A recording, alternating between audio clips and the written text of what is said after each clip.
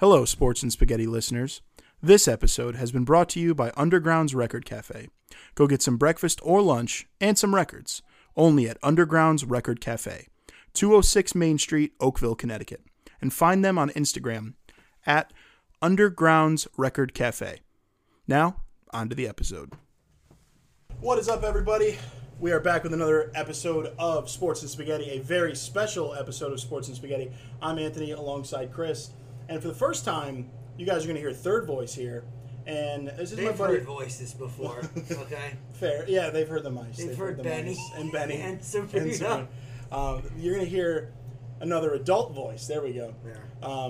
My buddy Nick, he's the owner down here at Underground's Record Cafe in Oakville, Connecticut. That's where we're sitting right now. We are currently sitting here because he was gracious enough to open up his restaurant for our podcast. But I've known Nick since we were in middle school. I think we met going into 8th grade. And let me tell you, I've never given this kid flowers, but I'd like to do it publicly here. Always been one of my best friends, always been one of the most trustworthy people I can always count on for everything. And seeing him do his dream, it's just one of the best things I've gotten to witness. And I'm glad I get to be a part of it. I've only known him for about an hour. And it's made my day to see him do something he loves. Yeah. So we were there. Me and Dodona. Shout out to Dodona. You should be listening to this. We were there in the trenches when my man couldn't make rice, but here he is. Nick, why don't you tell him a little about the restaurant? Thanks for everything, guys. Yeah. So we opened this up about 5 months ago. 206 Main Street, Oakville, Connecticut. It's called Underground's Record Cafe. The concept behind this, there's only one from here to New York City, but it's a record store cafe. So what I mean by that is the dining room is centered inside of a record store. Full breakfast and lunch menu, and we do everything on homemade bread. And let me tell you though, homemade bread, just to start, it's unbelievable. Like you go to any cafe, any restaurant, and you're getting a burger. Yeah, the burger might be handmade. Yeah, it might be great, but it might be on an Arnold. Bust out the cows. Might be the Khaleesi. Might Is be that how King's it's pronounced? Hawaiian. Yeah, it's Italian, Anthony. But it's never It's never Martin's. No. It's never Martin's. No. They the color. The color of them is not right. No, Khaleesi. Okay. It's got a flag of Italy on it. Listen, man. So does our podcast, but we're not speaking Italian here.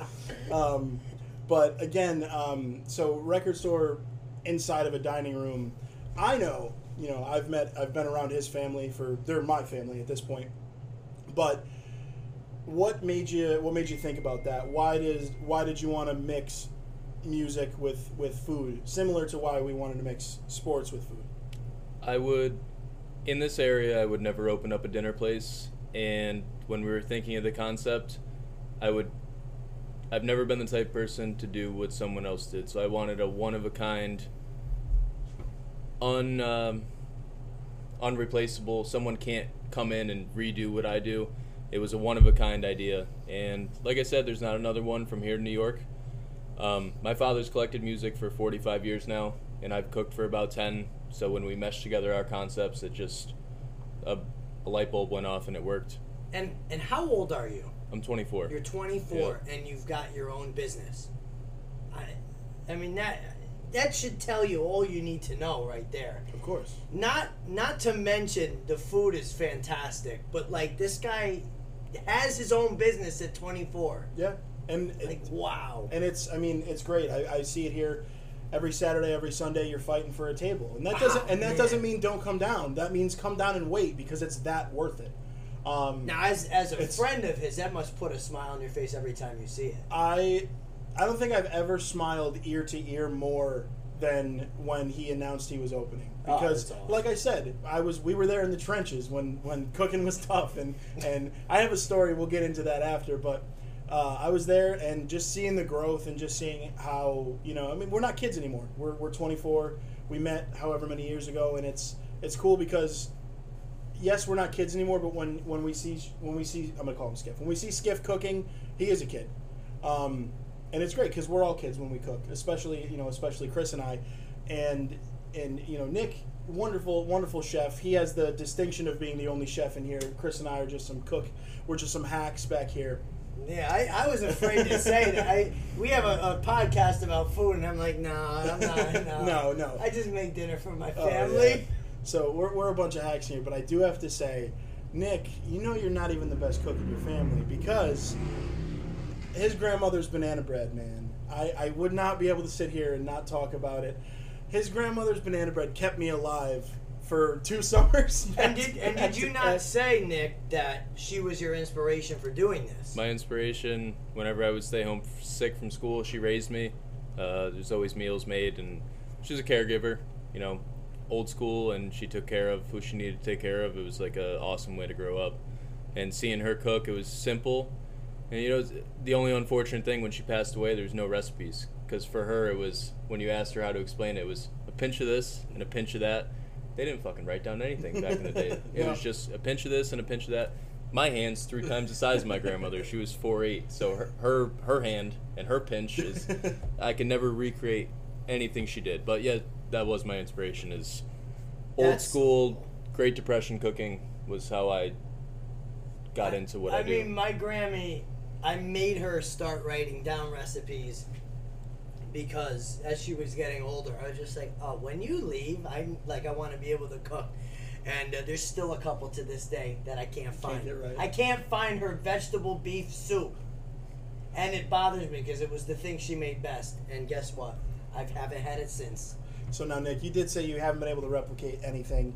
You have, and you've replicated her passion. And yep. I have to. I mean, I can't give you enough flowers. That's crazy. Because again, we were there, and I've seen you grow. And dude, like, we're friends, and like, dude, I'm so proud of you, and I'm so proud of how far you've come and the passion you put in. And I mean, like, we're sitting here and we're recording after his shift, after a busy weekend, and he had the kindness and the passion to come in and do this with us. I mean, we're sitting 2 feet away from however many loaves of fresh bread that, listen, it's not enough. It's not going to be enough because they're going to sell out. Listen, again, what you just said is just another testament to the passion that he has, I think. And like I said, only knowing him for an hour of my life, and you've known him almost your whole life, I can see it just walking around and with how everything is fresh. And just how he talks about it, and it's just a lot. It's really cool, man. And you got a real cool thing here. From first look, non-biased, right? Not your friend coming in here like, yeah. Right. Like, this is a place where I'm like, the wheels are turning in my head. I'm like, when am I going to get up here and eat? I want to see it busy. It's a lot to take in. It's overwhelming. Yeah. I will say, what's compatible with what you guys do, it's a niche market. So, like I said, there's not one of these from here to New York, but I've never heard of a sports and food podcast, so I've reached out to Anthony, or he reached out to me, either or. And when he brought up the idea, I just thought it was a really great opportunity because no one talks about what you guys talk about. They talk about food and then all the awful teams we enjoy watching every weekend. Yeah. I haven't seen a Cowboys Super Bowl since never because I wasn't fucking born. But that just scratches the surface. Oh, that gets it started. That's why this was compatible and able to happen because it's two niche markets and it's both interesting concepts. So I thought it'd be really fun to do, and I'm glad you guys came down. I think that was his way of complimenting our podcast. Thank you. We appreciate that. I appreciate it. But one thing I do have to say too is this is a place where, much like us, right? We have our listeners that just listen to the food. We have our listeners that just listen to sports. We have listeners that listen to the whole thing. Hopefully, everybody's listening to the whole thing. I know you're not. Hopefully, you are. My mom listens to the whole thing because she texts me about each individual section. You can't put a podcast on the fridge, though. No, you can't. That's right. You can't. But what I was getting to, right, is this place here, Undergrounds, and it's, I mean, they even come down to the local coffee. So if you're a coffee person and you want a latte, come down and get this. And if you're a record person, come out and check out you're thousands of records. Dude, these got $1 records here. What's the thing too is even if you're just building a collection and you're looking for some new music, there's some value records here. Just come look at them and get some food. Like, it's just the environment here is really cool. This was it was closed. I'm seeing it. No, when it's here and it's buzzing and there's music and Dean or Joanne are here and they come in and greet you. It's great. You know, it's great to see them. Dean and Joanne are his parents, by the way. They are mom and dad number 2 to me. But yeah, I mean, it's just great. It's a really good time. It's a really good environment, and there's something for everybody because, listen, you might not like music, but you like slab bacon. And if you don't like slab bacon, you offer vegetarian and vegan as well too. Right. You're so it's like the bananas Foster if you don't like slab bacon. So there's something for everybody here, and it's definitely something that everybody should check out. You know, Watertown or Oakville, it's a very small town. I'm not used to this small town stuff. Yeah. This place is buzzing in town. Everybody knows about Nick because of what he's done and the product he's put out. But, I mean, we have listeners here from everywhere. You know, if you're ever in Connecticut, make the trip here. It's really that worth. And I'm not saying that as a friend. I'm being serious. There is nothing like this place. I'm not even his friend, and I say there is nothing like this place. It's really. I mean, and he did say it's the only one from here to the city, and it's such a cool concept, and it's interesting why more people don't do it. But I think, like you said, Ant, being that it is in a small town, I think it lends itself to working in this kind of place. Yes. Yeah. The whole record store vibe. I'm thinking back home in Danbury, and how I don't think it would be as cool. It would be as cool, but it wouldn't be as much of a buzz around it in Danbury because everybody goes in every different direction there. Right. People look for something to do here, and this is that thing. Yeah. I tried to make it a hole in the wall, but also elevated. Yeah. The concept behind this was bar sandwiches. I didn't want to do. This town's very small, hard-working class, and I didn't want to do anything. I was trained French. I didn't want to do anything out of the demographic of this area, and what became of it was elevated bar sandwiches and bacon, egg, and cheeses, but when the bacon's 1/8 of an inch thick on homemade bread, it makes a big difference. It makes all the difference. It does. So, Nick, you mentioned you were trained French. Let's tell our listeners, what is your background? How many French words do you know? Sous vide. It's 2. I grew up Italian, trained French through culinary school, but I would say influence-wise, when I go out to eat, I try and find the weirdest thing on the menu to eat. So I don't shy away from anything, and I think the best thing I could say about it is life's short, try new things. I take inspiration from everything because you don't know if you like it unless you try it. So personally at home, I love Asian fusion.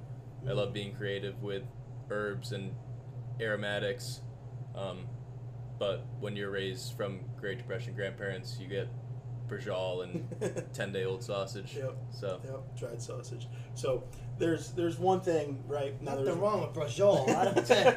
There's one scenario we have here, and this is going back to middle school when me and Nick were. This is where I bow out. When me and Nick were friends. Yeah. Is you won't hear Chris for a little bit, That's but okay. They're sick of me. There was a switch that flipped, right? And we like to talk about it. And shout out Miss Q. There's not a chance you're listening to this. She might. It'd be cool. That'd be really cool if she did. But shout out to Miss Q. She was our home ec teacher and cooking teacher. And every year the 8th graders, they have to do a specific project, right, where they go home and they have to take pictures of them cooking and blah, blah, blah. And again, like I said, this is where the switch flipped for me, at least, for Nick. Nick, tell everybody. Now, I think for mine, I did some sort of pasta or whatever, but how original? Yeah, who would have guessed? Tell everybody what you did. So, I always had a passion in cooking, and I thought it was similar to art, color, and texture-wise. So I wanted to do something crazy. I always knew what I wanted to do in life. I was 12 years old, and I made sushi at home on my kitchen countertop. And, a week or two goes by, it's the end of the year, report cards are coming out, and I see a big fat F in right ink with a circle around it. It's like, what the hell, Miss Quatrano? Miss Quatrano, why the F? And I showed my mom, and she goes, why? So underneath the F, it said, please come see me. I go talk to Miss Q, and she says, you didn't make that sushi. I love that. That's amazing. And, my mother's a fiery woman. I didn't get along with her when I was younger, but she made me the man I am today. It's just, she went right up to that teacher and she goes, "How are you going to tell him that he didn't make that sushi?" Showed her pictures of us making it in the kitchen, and it was fun because someone almost, when someone doubts you, you have a fire under your ass to do better, and I think that's what really entered me into the world of creativity. There's nothing better than that when you have to prove yourself like Right. that. I mean, it was that good that she didn't think you could possibly have made it. That's awesome. And that's where the switch is flipped for him, because like just the fact of that's putting a chip on your shoulder. That's like, they didn't think I could do this. We always love the underdog story. Yeah. But it's just the fact that I mean, dude, you were 12 years old, and I remember like I can vividly see like the basics of sushi book in your kitchen with the rolling mat and with everything, and like you were 12 years old and you're making sushi, dude. Like untrained, like completely not trained, like did everything and went out, and it was, I mean, that was just so cool. It was so cool. But this wouldn't be a podcast without a little ball busting, so I'm going to have to give my favorite story of Nick ever.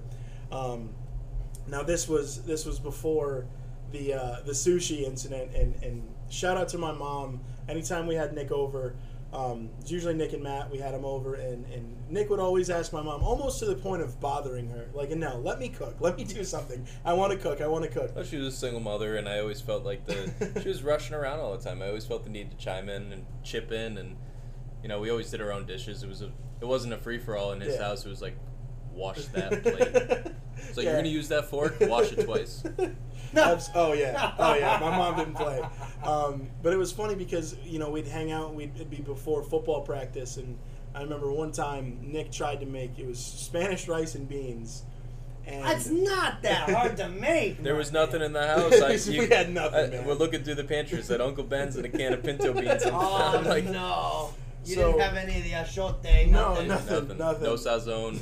No sazon. We do have adobo. We had not even bouillon. It was fucking... It was just cold water. It was cold water. No onion, no garlic, no sazon. There was no mirepoix to be found. There was not a single mire to be pois.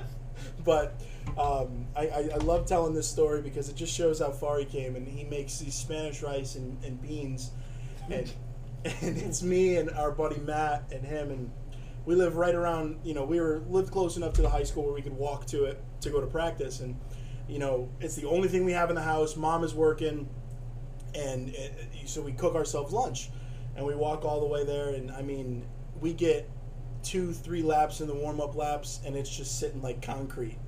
And it was I mean, it was one of the worst practices I've ever had to deal with, because there was just mush sitting in our stomachs.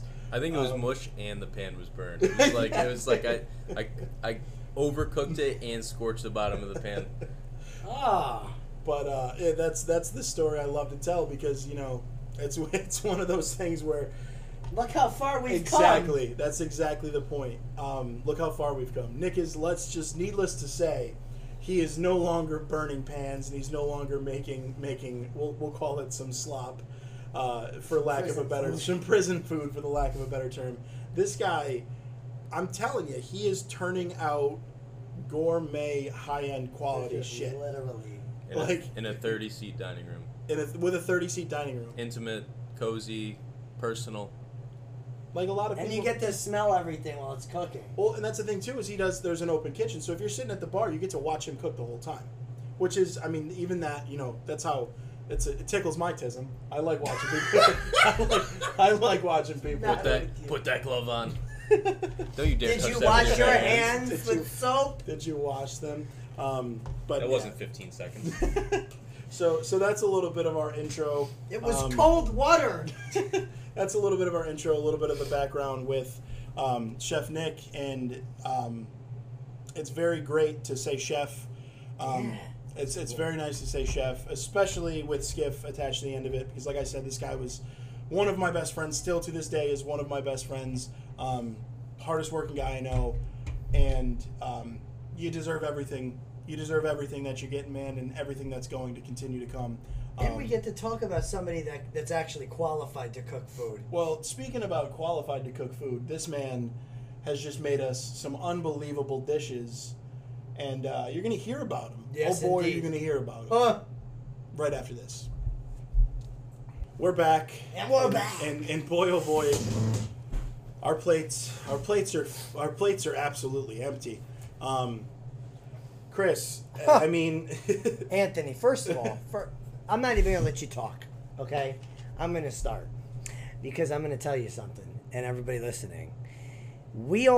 Everybody that's listening needs to go to this place, okay? I don't remember the address. What was the address? We'll plug it. We're going to plug the address. Say the address. 206 Main Street, Oakville, Connecticut. That's right. Undergrounds. Incredible. The fact that we're still in here talking and he's letting us do this is amazing. And everybody listening should thank Anthony for being friends with Chef Skiff because it's amazing. All right, now you can talk about the food. I just wanted to get into it. So we did a little, we called it bad eggs. Kind of like Chris is in no particular order, right? Bad eggs. It's a poached egg, so it's a little right? It's not totally done. Yeah, if you ask me, it's a bad. It's not hard. It's not for soft. everyone. It's It's in the middle.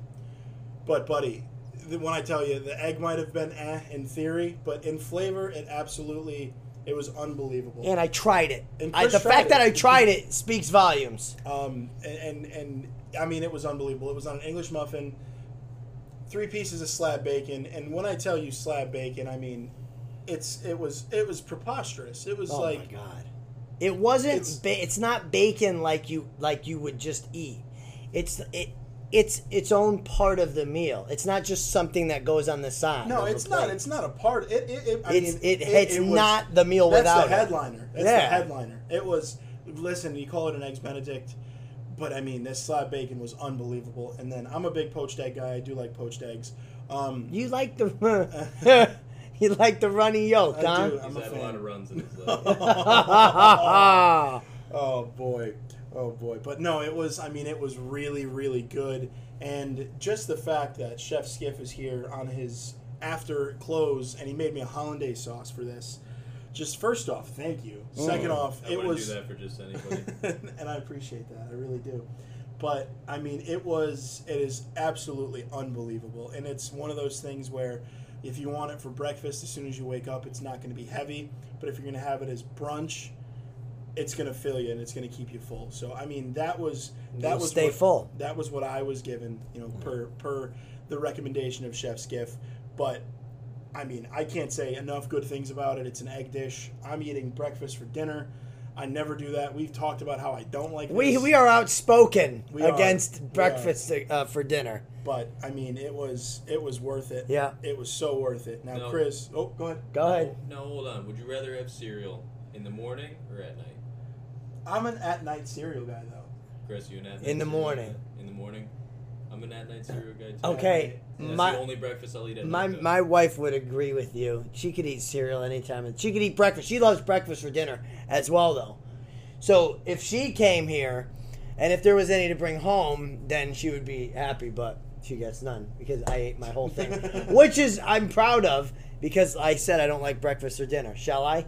Yeah, go ahead. What is it? It's called the Jack Johnson. Don't copyright it. Listen. All right, we are a lowly podcast. Do not stoop to that level, okay? It's a bananas Foster. There's the flambe. There's the bananas. There's the butter. There's the rum. Local rum from where? Litchfield Distillery. Rum. Okay, and you know I'm not a rum guy, okay? But listen, man. Forget the flame, right? Forget the dog and pony show with the flame when you pour the rum in. Let's talk about how it tasted. I ate a pancake for dinner tonight. I'm going to go home happy and I had a pancake. Okay? First of all, the depth of flavor in this pancake with obviously all the topping was fantastic. And then the presentation, which you'll see if you check out our social media, hit us up. It was presented beautifully. Now the Benny looked good too, but this pancake, and when they serve it here, it usually comes with 3, but he just made me 1, and I'm very grateful for that, chef. it just looked beautiful. The whole thing was plated beautifully. It smelled really good. And one of my old bosses, when I worked at Desert Moon, he said people eat with their eyes. And it's so easy to make food look crappy, but to take the extra time and make it look presentable, your brain is already thinking, oh, this is going to be good. And it's exactly what it is. And nowadays, people eat with their phones. That's the hard part, is without even taking a bite, the first thing that comes out is the camera. So you're almost appealing to the camera first before the person's eyes, and then the person's eyes, and then their mouth. I mean, yeah, if they're taking a picture of it, they're like, oh, wow. And, like, for example, with that pancake, that dish, I wanted to take my phone out and take a picture of it. It looked really good. It makes it so much easier to eat. Now, if I ate that and I was like, well, this sucks. It looked really good. Like, and why did I drive 40 minutes? Yeah, like, it doesn't really mesh. If it looks good, it's probably good, and such is the case today. I mean, dude, that wasn't even like eating breakfast or dinner. That was eating like dessert for dinner. It was so good. Yeah, it was really good. But after we've gotten our food review out of the way, right? Let's go back to Chef Skiff, and we'll say, gun to your head, you have to prepare one thing off your menu, right? What are you making? Off my menu. Off your menu. We'll do an off your menu, plug your menu, and then we'll do anything. I think off the menu, the most interesting thing is biscuits and gravy, because being from Connecticut, we're not down south. You don't see biscuits and gravy anywhere in Connecticut. Make our own cheddar bacon biscuits. I make my own sausage gravy in French bechamel. No one cares. It's a eh. It's an as eh. Chris would say. Yeah. But cheddar bacon biscuits, homemade sausage gravy, and then runny eggs on top. So but for a Yankee, it's a good sausage and biscuits and gravy. I would try it. I would try anything off your menu. Yeah. After that, I'd try anything. I'd even try the Benny. Now, let's say you're making yourself. You got a hot date. You need to cook to impress said hot date. What are we making? I'm a big fan of paella. Wow, that's not what I thought I was going to hear. And why I like paella is it's simple, and it's in Spain. It would be peasant food, but it's one of the most difficult dishes to make because everything is cooked at a different time. And it's difficult and it's a headache, but it's the attention to detail and the timing it sticks out to me. But when everything comes together, it's great. Wow, I've never attempted a paella for that reason. So you guys heard it here. When Chef Skiff comes back, we're not going to be at Undergrounds. We're going to be in Mikasa, and we're going to try to do some paella. That's what it sounds like. He's going to have to make paella. He set himself up there. Yeah, that's why I asked that question. Because, I mean, obviously you guys will hear this when you hear it, but I have a feeling he's going to be one of the most well-received people we're going to have here, and you guys are going to be begging for him to stay on, so, we'll have him as long as he wants to come, if he makes the people happy, But, People pleaser. Yeah. Oh, yeah. Yeah. He's great.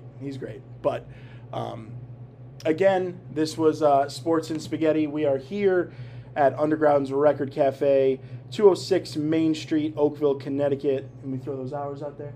Yeah. Hours Monday and Wednesday. Or I'm sorry. Monday. Here we go. Try it again, Anthony. They're closed on Tuesdays. Nothing on Tuesday. So Monday, Wednesday, 7 to 2. Thursday through Sunday, 7 to 4. Is that correct? Correct. Awesome. And then you can find these guys. We'll tag them on our page. Underground's Record Cafe. That is on Instagram. Undergroundsrecordcafe.com if you want to check out their menu. And we've said it enough. I mean, you just scroll through his page and you're just looking at some of the best local food here. And we're all about, small local businesses and stuff like that. So get used to hearing this name. Yes, absolutely. But again, get down here. I don't care where you're from. Kevin, I know you're listening in Jersey. We have listeners all over the United States. If you guys ever happen to come to Connecticut or even pass through Connecticut, make sure you write this down. Make sure you stop. Yeah. Come get some food. Come meet Nick. Come meet his parents. Kevin, And Taylor ham and cheese doesn't exist. It's a ham, egg, and cheese. Taylor ham is not a real thing. From Connecticut, from Waterbury. you've heard it here. So it's a pork roll. Pork roll or Taylor ham, bring it up with Kevin. He'll probably debate you about it. Okay. Ham, egg, and cheese, keep it simple. Save the words. You're breathing too much. Oh, man. And, well, what a Just shut sign it off. down. What a sign off. Again, Nick, anything else you want to say? I appreciate you guys for having me on. Yeah. Come check us out every day but Tuesday. I'll be here. You can see me. Open kitchen. Fresh food, fresh bread, and records for sale. And it's a good time. It is a good time. So alongside Chef Nick, I'm Anthony. This has been Chris. This is Walk Daddy. We're very full, but we're gonna stay full. We'll see. We'll see you with sports. What's up, ladies and gentlemen? You just heard from Chef Skiff from Underground's Records Cafe, and now you're about to hear from. We're not going to call him Chef Chris because you're not. No, do not call me a chef and compare me to Skiff. No. So we're gonna hear from Chris. We're gonna hear Chris's good. We're gonna hear Chris's bad and his We are gonna hear in no particular order. Take it away, Mr. Walker. Thank you. Now that's a better title. I think Mr. Walker's more better suited to me. I am no chef after what we tasted from Chef Skiff. I still taste the bananas. Okay, no, it's just phenomenal. That should be the good, honestly. But however, a little bit later on in the week, the good, honestly, and it's something we don't normally talk about on the pod. We don't talk about basketball on the pod. I was just saying we haven't talked about We haven't done a lot of basketball on the pod. So, Nikola Jokic. Hey, game 1 of the NBA Finals went to the Nuggets, and Nikola Jokic had a triple-double in game 1. He's the good. That's a way to make a statement against a Miami Heat team who's defied all odds, a la the Florida Panthers this year.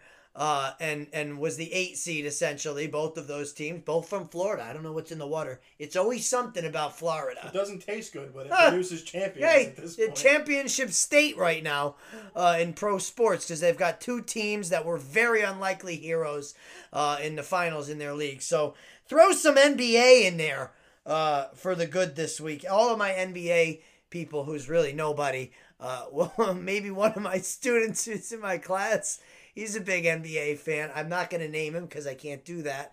After June 16th, I can, though, because it's the last day of school. But he knows who he is. Nothing safe, guys. Everything you ever said, spilling it out. It's coming out. It's coming out right after school ends. Okay, so here comes the bad. Now, Bob Nightingale made a tweet very recently. It might have been today or the other day. It had to have been today or so. So, the Seattle Mariners are the bad today. Not that they're the worst team in Major League Baseball. We know the A's are. But it's because the Texas Rangers have completely spoiled that rotation's ERA over the past few days. They've outscored the Mariners 30-8 this season. It's the 16th game that the Rangers have scored at least 10 runs this season, tying them with the 39 Yankees for the most in the first 58 games in the modern era. And it belongs to the Mariners, who have it dumped on them. They're the bad this week. Okay? Two things we don't talk about a lot. The Mariners and the NBA. I'm on fire. And now here comes the eh. The eh is not a bad. It could have been a bad, but it's not. And it's because I have a lot of respect for them as a team. The Florida Panthers are the eh this week. And I'll tell you why, Panthony. It's because after game 1 of the Stanley Cup Finals, they, for the very first time in really since maybe 2 of the games against the Bruins in the opening round, looked badly outmatched. And they hung in. 2-2 was the score. They even led that game 1-0 against Vegas. But Vegas really got to their game in the third period, and they were up 4-2, and then they scored the empty netter to make it 5-2. I was asleep with Sabrina in bed while this was going on. I had passed out in her bed with her, something I've never done before. And my mouse woke me up at like 10:30 that night, or whenever it might have been. And I texted Aunt, and I was like, well, did you watch the game? Because I was asleep. It was 10:30. Yeah, so I saw the extended highlights, and I read a lot of stories afterwards, and I'm telling you right now, they looked outmatched, the Panthers did, for the very first time, I think, really all playoffs. And they're not a bad. They made it this far, and they're not going anywhere. This is by no means a death knell for them.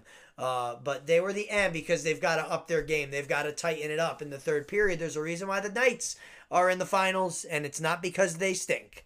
They deserve it as much as the Panthers do. So they got to get back to their game, do the Panthers, because I'm pulling for them. I like both teams, but anyway, that was in no particular order. That was wonderful, Chris. Thank you. That was great. That was a good one. That was a highly spirited one. Yeah, highly spirited. Absolutely, we're in good spirits. I think it's in the playroom. I think it's the rum from the bananas getting to you. Oh, the rum! Oh, don't talk about rum again. Oh, I'll tie a bandana around my head. Not this again. Oh man! Well, something about this room. That was in no particular order, and we'll get into some sports news now. Baseball. Is it back yet, Chris? Are we fully in the baseball swing, or is it one of those things where it's back when the finals are done? So that's an interesting concept you bring up. It's June, right? Yep. As we record this, it's June. I got to be honest with you. If the Islanders were in the finals right now, like, that was ancient history when they got eliminated mercifully by the Hurricanes, who are also done. I don't know how into it I could be. Now, I know the pandemic season ended at the end of June, because I was talking about it. I was on Cape Cod and everything. I brought it up on the pod here. And so I was into it. But that was because the season picked back up. That was 2021, so everything was pushed way back. Yeah, I remember the that. finals were in July. And so my thing about it is I feel like baseball is in full swing. Because I'm not as invested. No, I have to because of the pod. But I'm not as invested in hockey as a whole. Yes, I'm following up with the games. Yes, I'm watching the games when I'm not in bed with Sabrina, my daughter, my 1-year-old daughter. It's not as big of a deal to me as following baseball. Is it because I've been to a few games this year? I don't know, but I feel like every year around this time, beginning of June, it's light out. At just about 9:00, it's still getting dark at 9. It's hard to be into hockey when it's getting dark at 9:00. Yeah, that's the thing. So for me, it was always like football and baseball. Like I don't care about baseball. I think I've said it in the pod. I don't care. I care about opening day, and then I don't care until the NFL draft is over. That's what it's usually been like. But now, since we're big into hockey again, and we're doing it for the pod, we have to stay updated and actually have to care about NBA and NHL stuff. But for me, full swing, it's like once it starts getting almost like too hot outside, like when the air conditioners go in, like that's baseball season to me. Yeah, I mean, it was 90 degrees this past weekend. It was in late week. It was 92 degrees. I was sweating something awful at the kickball game at my school where the teachers won 21-14. Oh. The kids talked a lot. There was a lot of talk. But it was so hot. You're not thinking about hockey when it's 90 degrees out. No. You're thinking about baseball. Oh, yeah. Or even, I mean, a lot of my kids are thinking about soccer for the summer and stuff like that. So, yeah, I agree. Baseball's definitely in full swing. Yeah, no, I think I have to agree with you. Baseball's in full swing. The Yankees were almost in full swing, but it seems, Christopher, I don't know. You have Anthony Panthony for me, but I don't have anything for you. That's all right. But Chrissy Wissy, I guess. But no. But it seems like, listen, we get somebody back, we lose somebody because We get back Josh Donaldson, we get back Giancarlo Stanton, we get back Tommy Kahnle, and then all of a sudden, Harrison Bader's out, hamstring. Aaron Judge isn't playing today as we record this because of his ankle from running into the wall and making an amazing catch.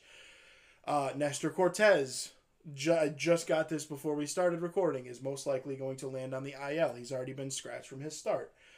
So, it was fun while it lasted for... 10 games? If that. 2 games. Literally 2 games. So it was fun while it lasted, but the Yankees are going to Yankee, like they always do. But it's never, that's the thing. So last week we were talking about them being at full strength almost. They're not at full strength. They're almost at full strength. I don't think there's a world this season where this team is at full strength. And I know last season was the same exact story. Because I remember it was the beginning of July, and I was at camp. I was working at camp, and I was talking to a bunch of the campers who are big baseball fans, huge baseball fans. They play all throughout the summer, and a lot of them are Yankees fans. And they were talking about how this team can't stay healthy, and they were making all the trades they were making and all this. And it's the same song and dance this season, Ant. Yeah, it's been the same song and dance every season. It really has. Yeah, it's the same, and it's, they fired their whole training staff previously, and now it's to the point of hamstring strain after hamstring strain after this and then that, and like, listen, it's a 162 game season. We understand injuries happen, but for once, can we just hit a stride where it's a month, 2 months where we're at full, like, we get injuries happen to everybody, but come on at this point. And it's just the dumb injuries. Well, we're taking one step forward and then one step back. Yeah. Again, it's literally, we're not moving. You said it. We gain somebody, we lose one. We gain 2, we lose 2. It's... Yeah, well, I mean, we sitting across from each other again 7 days later, and the standings remain exactly the same. The Yankees are 6.5 out, Baltimore's 4 out. So it's not that they're playing badly. The Yankees are 5-5 in their last 10. Their series against Seattle was okay. They got shut out 1-0 the other day, which is not great. Mm-hmm. The series with the Dodgers, they're playing okay. We'll see how they do tonight. We had as of this time of recording, they have not played yet. They haven't started yet. They're treading right now. They're in a 5-5 stretch, like you said. Nothing alarming record-wise. They're in an okay place statistically. It's still very early into the season to be like, oh, we're in big trouble, because they're not in big trouble. They're okay. But something's got to give, man. These injuries are killing us. Yeah, no, it's tough, because you look at all the other teams too. Let's say specifically the ones above the Yankees in the AL East. Let's look at Tampa. Tampa has their injuries. They're losing some pitchers, but their lineup is staying relatively, strong. Pitching is decent. They've lost a couple guys.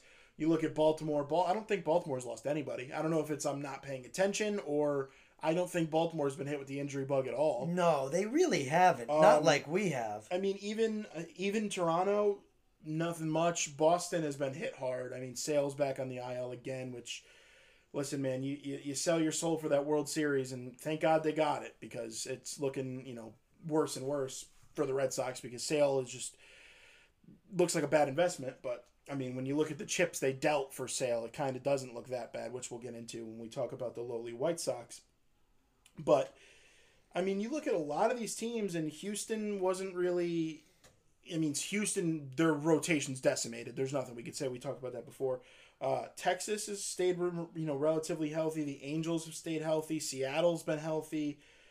Mets have been healthy and underperforming. And that's what disappointing is that Seattle's been healthy and they're a game under 500, and that's their best. Well, so I don't know if my listeners will remember, but I know a big chunky man with a developing beard said that the Mariners were going to be that team that everybody thinks overachieves. So I might be looking a little correct about that. Which is, yes, nice. Like you said, nice. They're about 60 games into a season, and they're a game under 500, and 9.5 games out of first place. That is a team that people think should be doing better. Yeah. Speaking of doing better, Arizona. Yeah, Listen, man. if we take care of business tonight against the Dodgers, Arizona has sole possession of first place in that AL West. And that has a lot to do with hitting. But I saw a stat today that Lourdes Gurriel Jr., who was traded to Arizona, which, again, thank God he's there because I don't have to deal with him in Toronto anymore. His number-wise over the last, I think, 200 or so games or like season, let's just say a season and a half or so, his numbers are, I think, almost exact to Juan Soto's. So, I mean, he's one of those underrated guys where when he moved, like, Yankee fans could finally, like, wow, we don't have to deal with this guy killing us anymore. And it was one of those under the radar things where he's their offensive guy. He's their guy, and he's finally getting the credit he deserves. He's not behind Bichette. He's not behind Vladdy or Springer or Alejandro Kirk. You know what I mean? So, like, he's finally getting the recognition he deserves. And who knows, you might be hearing about him a little later. I don't know. But that's the thing is, like, Arizona, it's cool to me. It's cool to me. Well, I say it all the time. Arizona's my National League team because I'm one day older than their franchise. I don't know if I told you that. I didn't know that. The first game, I was born March 30th, 98, and the Arizona Diamondbacks, their first ever game was March 31st, 98. That's amazing. I'm one day older than the Diamondbacks. So I kind of feel like I have to follow them. They're my National League team. But, you know, it's one of those situations where I feel like this season's going to, with how everything is sitting right now, if it holds, there's going to be a lot of really, really cool questions at the deadline. And it makes a lot of good content for us. So, oh, yeah. You know, you have Chicago underachieving with some big names on that. You have the Angels underachieving. You have Seattle underachieving. We have the Mets, the Phillies, the Cubs, the Cardinals, the Padres, the Giants. So, like, there's a lot of movement potentially, and I think it could be really, really cool. And I'm excited to, you know, get to that end of July, beginning of August type time, just because it's fun, man. Player movement is fun. Player movement is so much fun. Oh, especially in baseball. There's a lot going on in baseball. There's a lot of different scenarios where it's not as cut and dry like in other sports where there's just a trade for this and a trade for that. Like, there's all these kinds of different things that are at stake. Well, I mean, I want to do a segment. You know what? We'll do a segment later. I want to get you. We'll think of a player, and we'll see if you know who they were traded for in a package, like a superstar. Oh God. We'll see that. We'll do that. So we'll do that. That'll be fun. But you know, you were talking about things constantly getting replaced and movement, and that's a good word. And a synonym to movement in the sports sense would be relegation. Yeah, that would be moving down. Yes. Yeah, so we touched on it briefly. Now, Chris, you ready to get into this? I'm ready. All right. So this was kind of your baby, so I want you to lean into this. So last week before we recorded the pod, I said to Ant, because my soccer team, my football team, Leicester City was relegated to. Bruv, call it football. It's football. That's right. Run your coin, mate. All right. So I proposed to Ant, what about if we had relegation in all American sports or in one American sport or something like that? And Anthony said, he made a good point and said, well, that would be kind of difficult because most teams that are in the minors are farm systems, whereas in England, in English football, that's not how it works. But I want to pretend for a minute that didn't exist, okay? I want to pretend that there's no Stanley Cup Finals, right? There's no NBA championship. There's no MLB World Series, okay?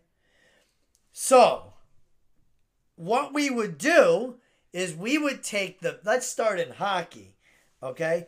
We would take the 3 best teams in the AHL, okay, record-wise, and we would replace them, or they would move up to the NHL. And the 3 worst teams in the NHL, record-wise, or standings-wise, I should say, would move down. And so this is how it would look. No, I don't want the playoffs. I want the regular season. So Calgary, Coachella Valley, and Providence would move up to the NHL. Okay? We'd have 2 Calgary teams. And what that's true. And both Bruins teams would move up. So those 3 teams would move up. I don't want that. No, I want the regular season. Get out of here. And then the worst 3 teams in the NHL, the Blackhawks, the Blue Jackets, and the Ducks would be relegated to the AHL. I mean, how fun would that be? Well, what would be fun would be seeing Clayton Keller go up against AHL talent.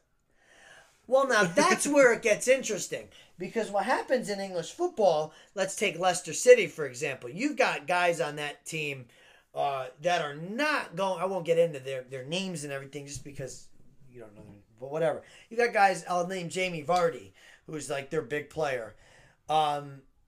He's a guy he's not going to go down to the championship.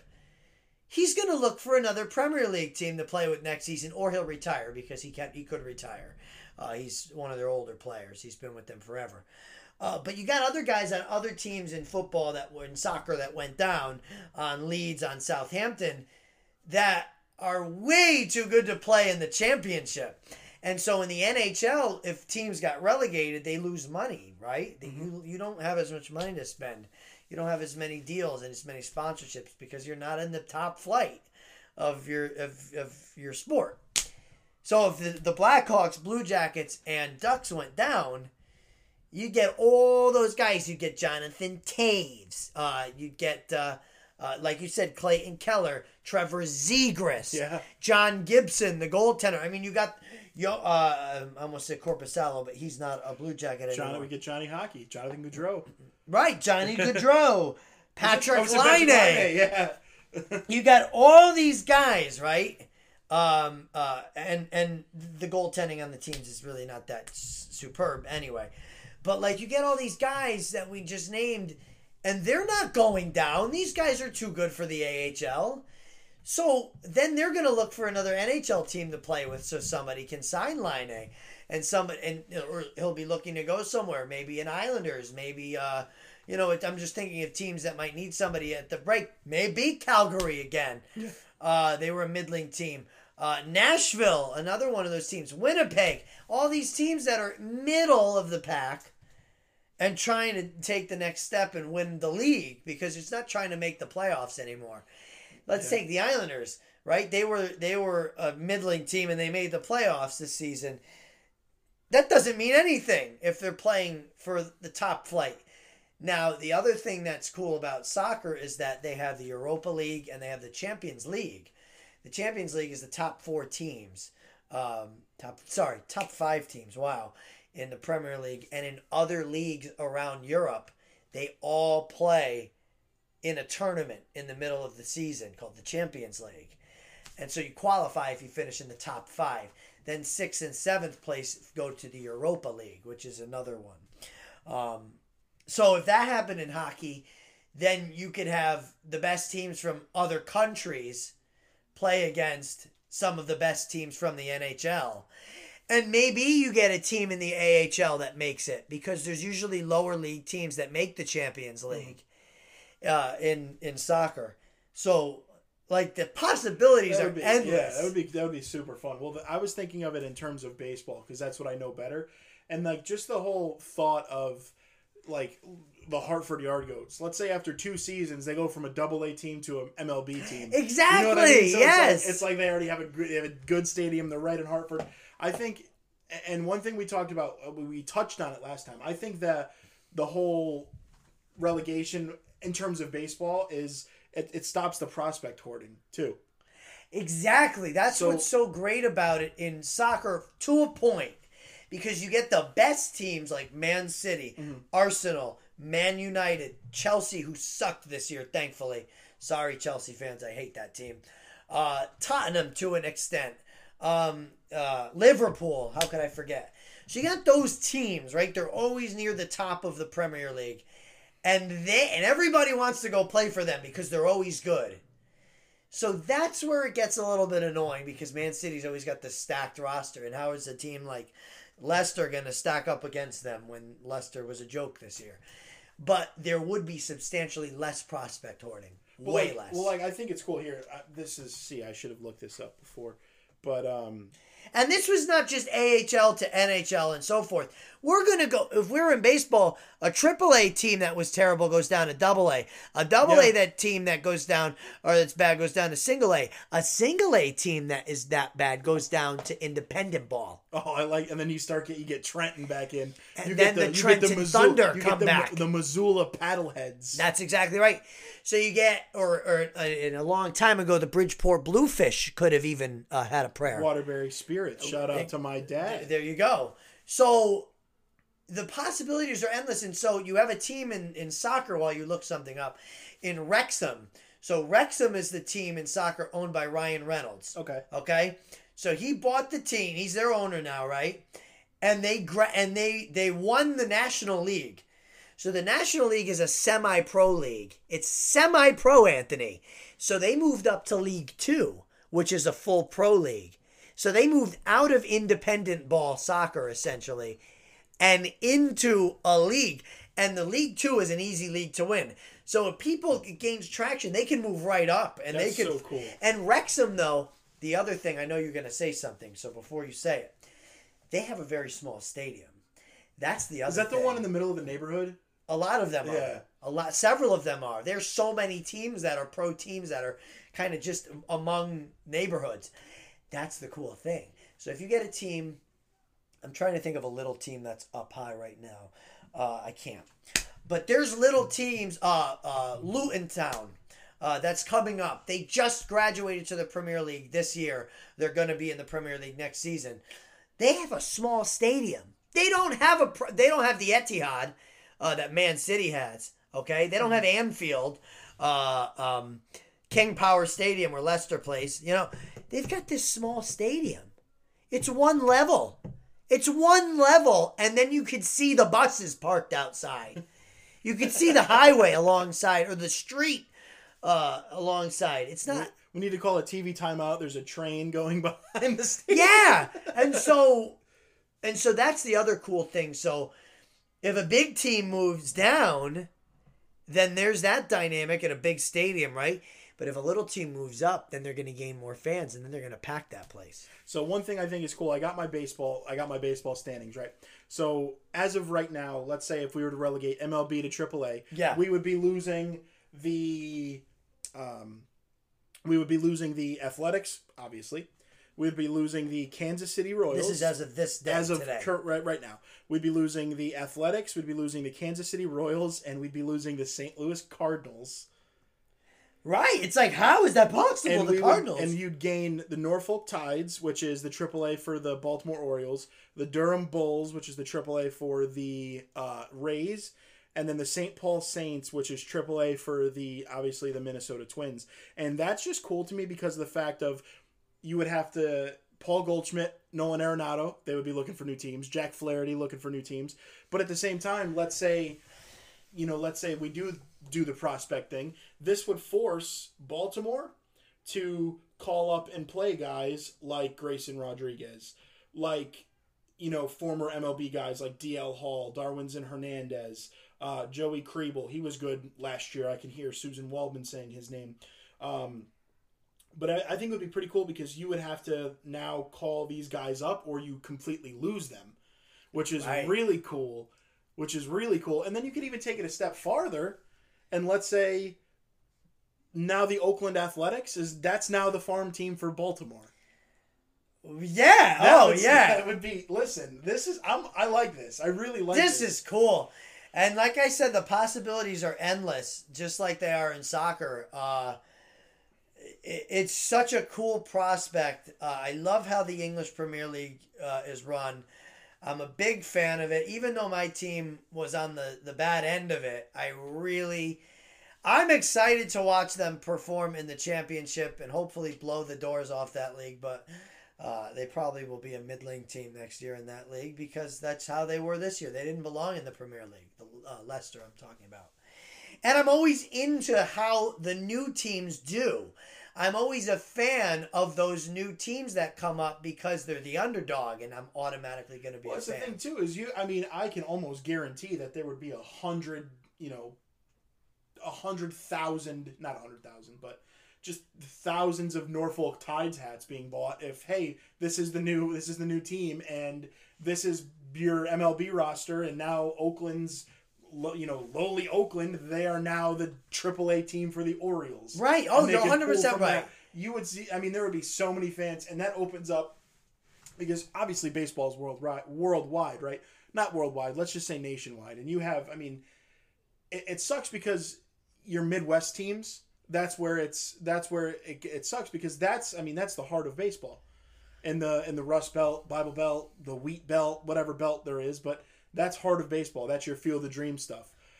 And instead of getting these teams in big cities like Oakland, you're going to have a team in Norfolk, Virginia. You're going to have a team in Durham, North Carolina. You're going to have a team in St. Paul, Minnesota. Then there's the possibilities are endless there too, because you have these Midwest teams. There's so many, but it's like I think there's only like 2 or 3 states without a minor league team in some aspect and stuff like that. So it would open up baseball worldwide or countrywide. It's a lot of fun to think about, and that's why I wanted to talk about it, because I just got to thinking, in any sport that would just be such a cool dynamic, and if your team's on the losing end of it, it's terrible, but. Let's say this is soccer. So my dad knew or used to work next door. The other company moved out of his building. Used to work next door to this company, and they did scientific stuff. I don't know what they did. But the guy was from England, and he grew up in Bolton. Okay, so the soccer team from Bolton in the United Kingdom is his team. They are in League One. So they're in the 3rd tier down. Okay. But he's still a diehard fan of theirs. Mm-hmm. And he would talk to my dad on occasion about how bad they were and how it was awful being a fan, but that was his team. Now imagine growing up, right, in Durham, let's say, and that's your team. That's the team you rock with, even though there's top flight teams like the Yankees, like the Mets, like these other teams, right? But Durham's your team. And they're in AAA, which is the first flight, the second flight, I should say. And they win. And they come in first, second, or third. 3 teams usually go up and down. And then they now become an MLB team. You're a fan of them from the start. You're not a fan of them because you're a fan of their major league team, their affiliate. Yeah. You're a fan of them because that's where you were born. Yeah, I grew up, so let's age ourselves out. I didn't go to Hartford Yard Goats games. I've been to a couple. I went to New Britain Rock Cats games. Yeah, I've been to one. I went to one. And they were, at the time, they were the Twins, AA team. They were the AA team for the Twins. And I remember meeting Ben Revere, and I was a little kid, and Ben Revere caught a ball and ran it over to me and handed it to me, and I was like, oh, this is awesome. And then the next thing I know, Ben Revere's in the majors, and I'm like, oh, I have a ball he handed to me when I was 10 years old. I was like, you know what? I like Ben Revere now.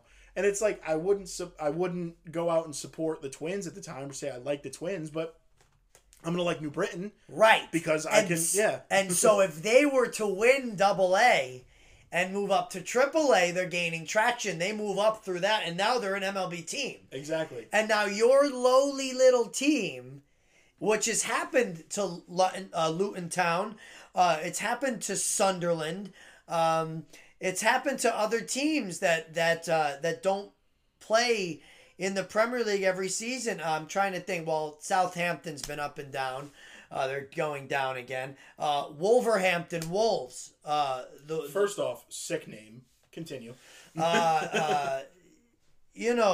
Brentford. All these teams, they're not major teams always. They're not always in the mix. And now they've got, they've got this, they're in their top flight. So now they've got this traction. Oh, that's so it's cool. Great. Anyway, fun times. That's a fun topic right there. I'm glad we got to talk about That's an awesome topic. So let's swing it back around. We'll go from diamonds to ice. Yes. And we'll talk about our NHL. We'll talk about some predictions, I guess. It's pretty much going to be what do you think of the rest of the cup and who your Conn Smythe is. All right. I'll start, I guess.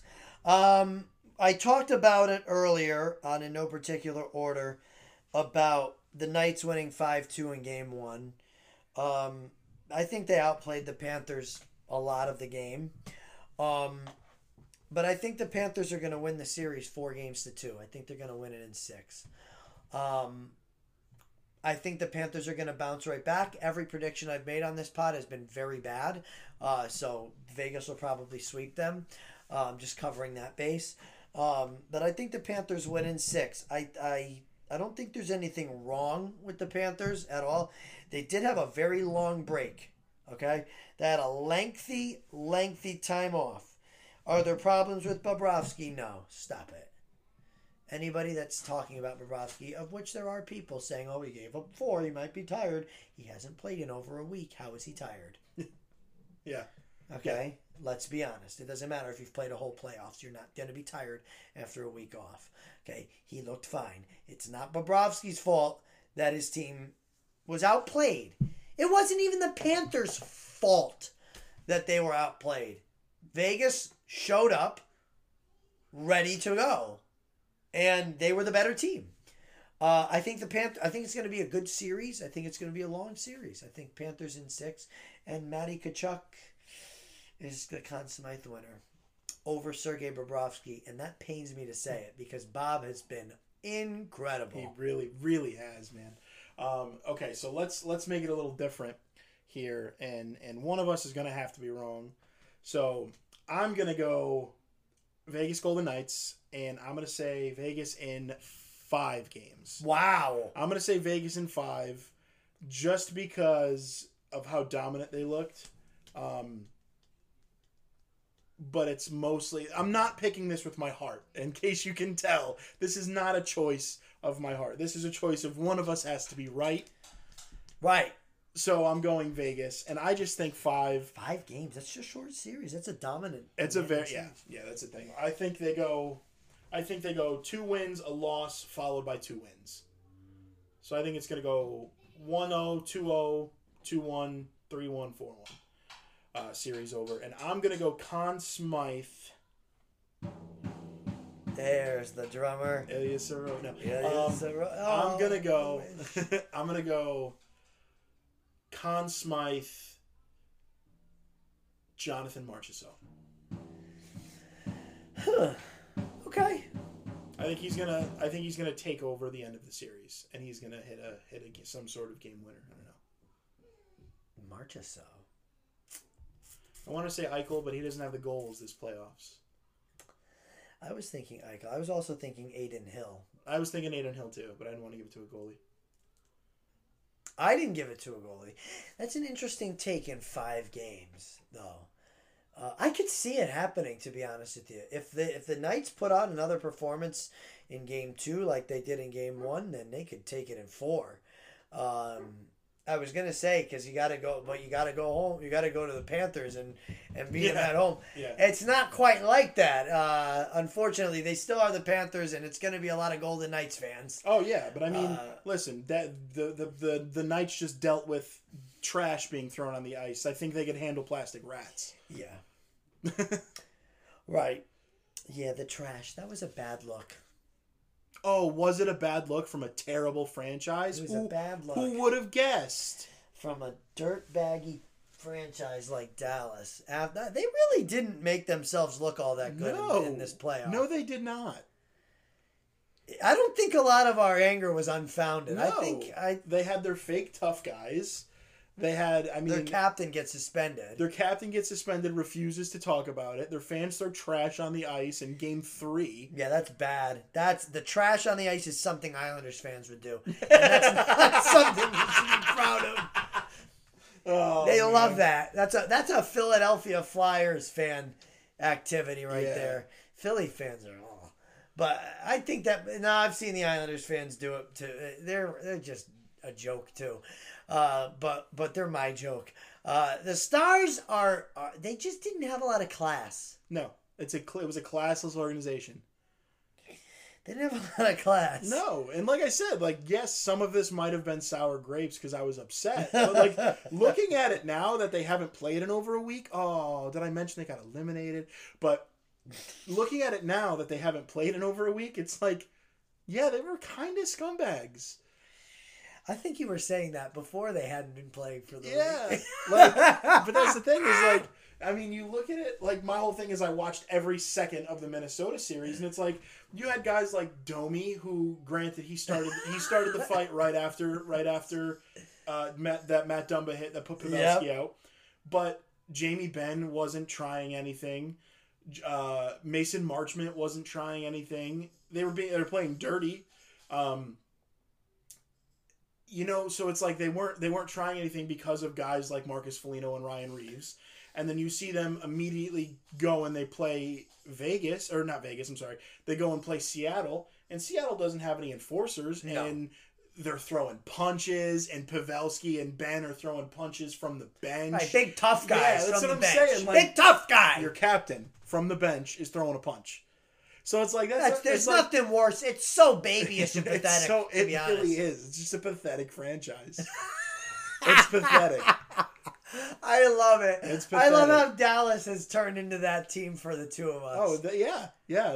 There's a lot of teams where I was I don't like them for some reason. It could be that a lot of those fans are Cowboys fans, and I think they're the same way, personally. Yeah, but listen, and it's the getting into the history of it. They were Minnesota, and Minnesota never had a cup, and they moved to Dallas, and Dallas wins the cup with Mike Modano, and it's not fun. It's not fun for me. I will say this. I like Mike Modano. So do I. And I like Marty Turco, who is their goalie. He's also a math teacher. Fun fact. That's cool. Marty Turco is one of my, I would say, sort of one of my influences for playing goalie. He was around the end of his career when I started playing, so I like him. But yeah, it turned into another Dallas hate pod. Dallas hate. Who do we hate more? The Dallas Stars as a whole or Jordan Bennington? I'm going to say Jordan Bennington. Or I'm going to say I think the Dallas Stars far and away. I feel bad for Jordan Bennington because he's going through a lot of trauma on that St. Louis organization. Oh, yeah. It's done a lot to his mental state. I feel a little bit bad for Binner. I don't feel bad for Dallas, unfortunately. I don't. I really, really don't. I'm happy with the two teams in the finals, and I'd be okay with either of them winning, to be honest. Do you know what I'm really happy about? What? Actually, let me backtrack. So rewind it. That was me rewinding, by the way. So, I forgot to say this before. I went to text you, but you were at work, and I forgot. This is why I text you when you're at work. I told you don't have to answer, but I will forget. Do you know who this? It's the third and I think it's the third and the fourth highest player cap hit wise for the Minnesota Wild going into the season. No, next season. Who? Ryan Suter and Zach Parise are 3 and 4. The only people making more money yearly is Kirill and Spurgeon. They're the only players making more money. And the issue with that, Zach. So the issue with that is obviously they bought their contracts out. It's not going to be. It's going to work out. Okay. One way or the other, it's going to work out. I think Minnesota, they can go get some role players. I think they end up trading for a guy like Clayton Keller. That's my spoiler alert when we get towards the NHL offseason. But my thing, right, is, yeah, they bought out Ryan Suter, which literally means we're going to pay you to not play for our team. What he does is signs with Dallas. And there are rumors that Dallas is also going to try to buy him out. So that is 2 buyouts in less than 3 seasons. And it just makes me so happy. And it makes me happy he went completely pointless throughout the playoffs. Not 1 point in 14, 13, 14, 15, 16, 17 games, 18 games. Not 1 point. Not a lowly assist. Nada. He had more uncalled cross checks on Kirill Kaprizov than points in the NHL playoffs. That's amazing. So it's good. It could not have happened to a better, more deserving person. Wow, it's still the Dallas Stars hate fest. No, I haven't been able to let this out, and it's nice. I can tell. It's This nice. is like Anthony's venting session. I was going to talk about Parise for a minute, and we veered off. I love Zach. I can never Parise, hate Zach. he said at the end of this season, why do I have a makeup brush in my hand? I've been holding the makeup brush for 15 minutes. I think you were stimming because it's soft. I was. I really like, and you know what it looks like, Ant? It looks like the lion from Madagascar. It looks like Alex the Lion? It looks like Alex's mane. It does. A little bit, right? It looks like a seashell from the. It looks like the new Ariel seashell bra, color matched. It does. You know what word Sabrina learned this week? What did she learn? Nipple. Oh, that's fun. I had my shirt off the other day. I had my shirt off the other day. I think it was for her bath or something. I don't remember. And she touched it, right? And my mouse goes, "That's." She goes, "It's a nipple." And so now she asks for me to lift my shirt up, and she goes, "Bull." So that's her new word. That's fun. Yeah. Anyway, I'm glad all the new Underground's listeners heard that. So stick with us next week. Yeah, please. yeah, Please right stick on. with us. But anyway, Zach Parise, wow, said at the end of this season after the playoff series that he thinks it's either the Islanders or nowhere next season. He was on a 1-year deal with them this season after his great performance 2 seasons ago. Had an outstanding season with the Islanders this year. 20 goal scorer. From your third line center, he could have been playing on the first line, and he did sometimes. 20 goals? Yeah. Dude. No, he had a great season. Oh my God, a phenomenal season, a good playoff. And he's one of those guys that I'm always going to cheer for because he's my... This is going to sound super bad out of context. He's my Wayne Gretzky. Just because I never followed hockey. And if you know Anthony, then you know why he said that. Yeah. Because he's the guy that got you into hockey.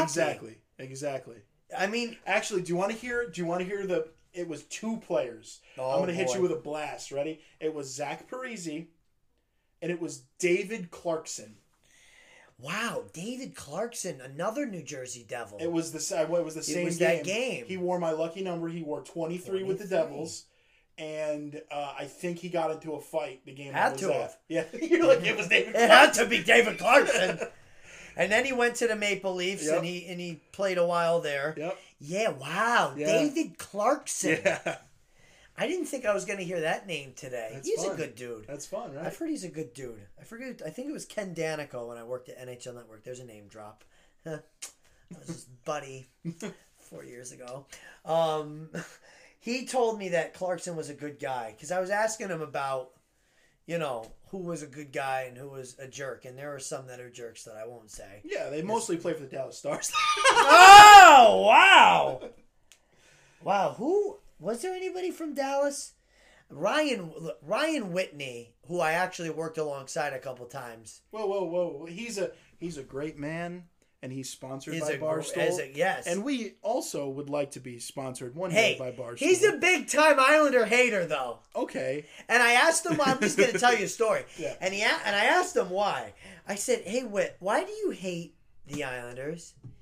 And he goes, because they're a joke of a franchise. Oh, that had to sting. He goes, why would anybody like the Islanders? That had to sting. I was like, all right, I'm done. I'll see you later. Yeah. So I didn't love that, but I've heard that that his drink, the Pink Whitney, is good. Oh, I have some experience with the Pink Whitney. I'm not into any of that stuff, that hard liquor. It's good. It's very good.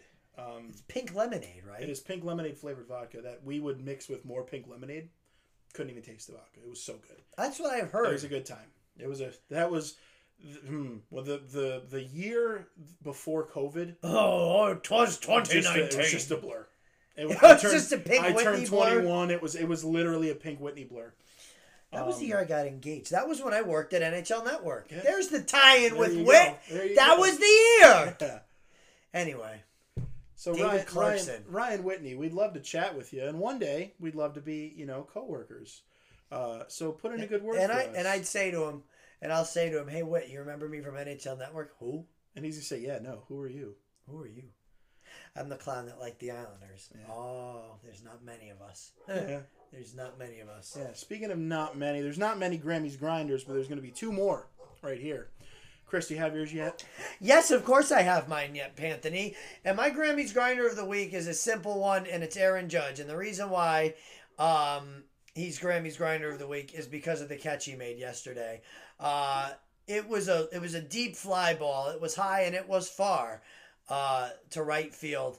But it was not gone. Although Judge is out of the lineup today, as you mentioned earlier. And with good reason. He messed up his ankle a little bit because the door of the bullpen in L.A. opened after he made the leaping grab. It didn't open. I think he broke through it. He caused the door to open by force, and the latch was still latched. Yeah. You know who you won't see doing that? Shohei Ohtani, because Judge is going back-to-back MVP. But continue. And his 19 home runs would agree with that. So Aaron Judge is Grammys grinder of the week for me. Grammys grinder of the week on the A Nasty side. It's a player on the Lake Elsinore. Wow! Oh my! On the Lake Elsinore Storm, which is the single... which is the single A affiliate of the lowly San Diego Padres. It is Ethan Salas, S-A-L-A-S, Salas. Okay. And if you're wondering, who is Ethan Salas? I am, actually. Through... I love how you come up with these guys. Through 15 at-bats in single A, he is batting .333. All right. He has 1 stolen base. So he's 5 for 15. Yep, and he has a .945 OPS. All right. Good start, yeah, kid. It's a good start. Say that last word you just said. Kid? Guess his birthday. I don't know. June 1st, so he just turned 17. He was born June 1st, 2006. Oh my God. He was called up to single A Lake Elsinore as a 16-year-old. Guess the position, Chris. Shortstop. He's behind the dish. Catcher. He's a catcher. No. Yeah, he is Ethan Salas. He's a 6'2", 185-pound catcher. Lefty. Just turned 17, 6'2", 185? He turned 17 3 days ago, as of recording this. This dude is... His first professional at bat was a double. Oh, we like that. Yeah, and we... His name was uttered on a podcast somewhere in Connecticut. Mere weeks later. He has more walks than strikeouts. Wow, that's what you want to see right there. Oh my goodness. And the reason I mentioned catcher is because obviously if you look at the history of baseball, most of your top tier catchers are going to be 4-year college graduates, your Adley Rutschmans, your Cal Raleighs. Trying to think of who else. Jose Trevino went to Oral Roberts.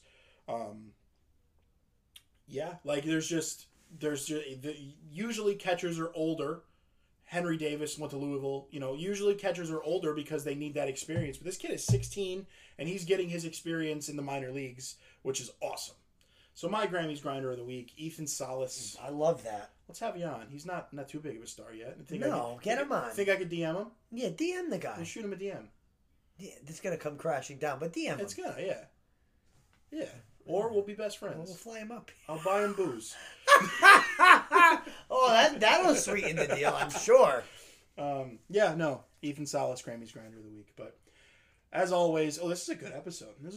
We got some length on this. You can't say this is a good episode. I meant like time wise. Oh, we got some length on her, but it's been a good time. I always have a good time with you, Chris, but today was an extra good time. It was extra good today. It was extra good. Maybe it was all the good food. Maybe it was. Definitely was. But as always, I'm A Nasty. That's Chris Walker, and very special episode again. I'll add Chef Skiff to the sign off.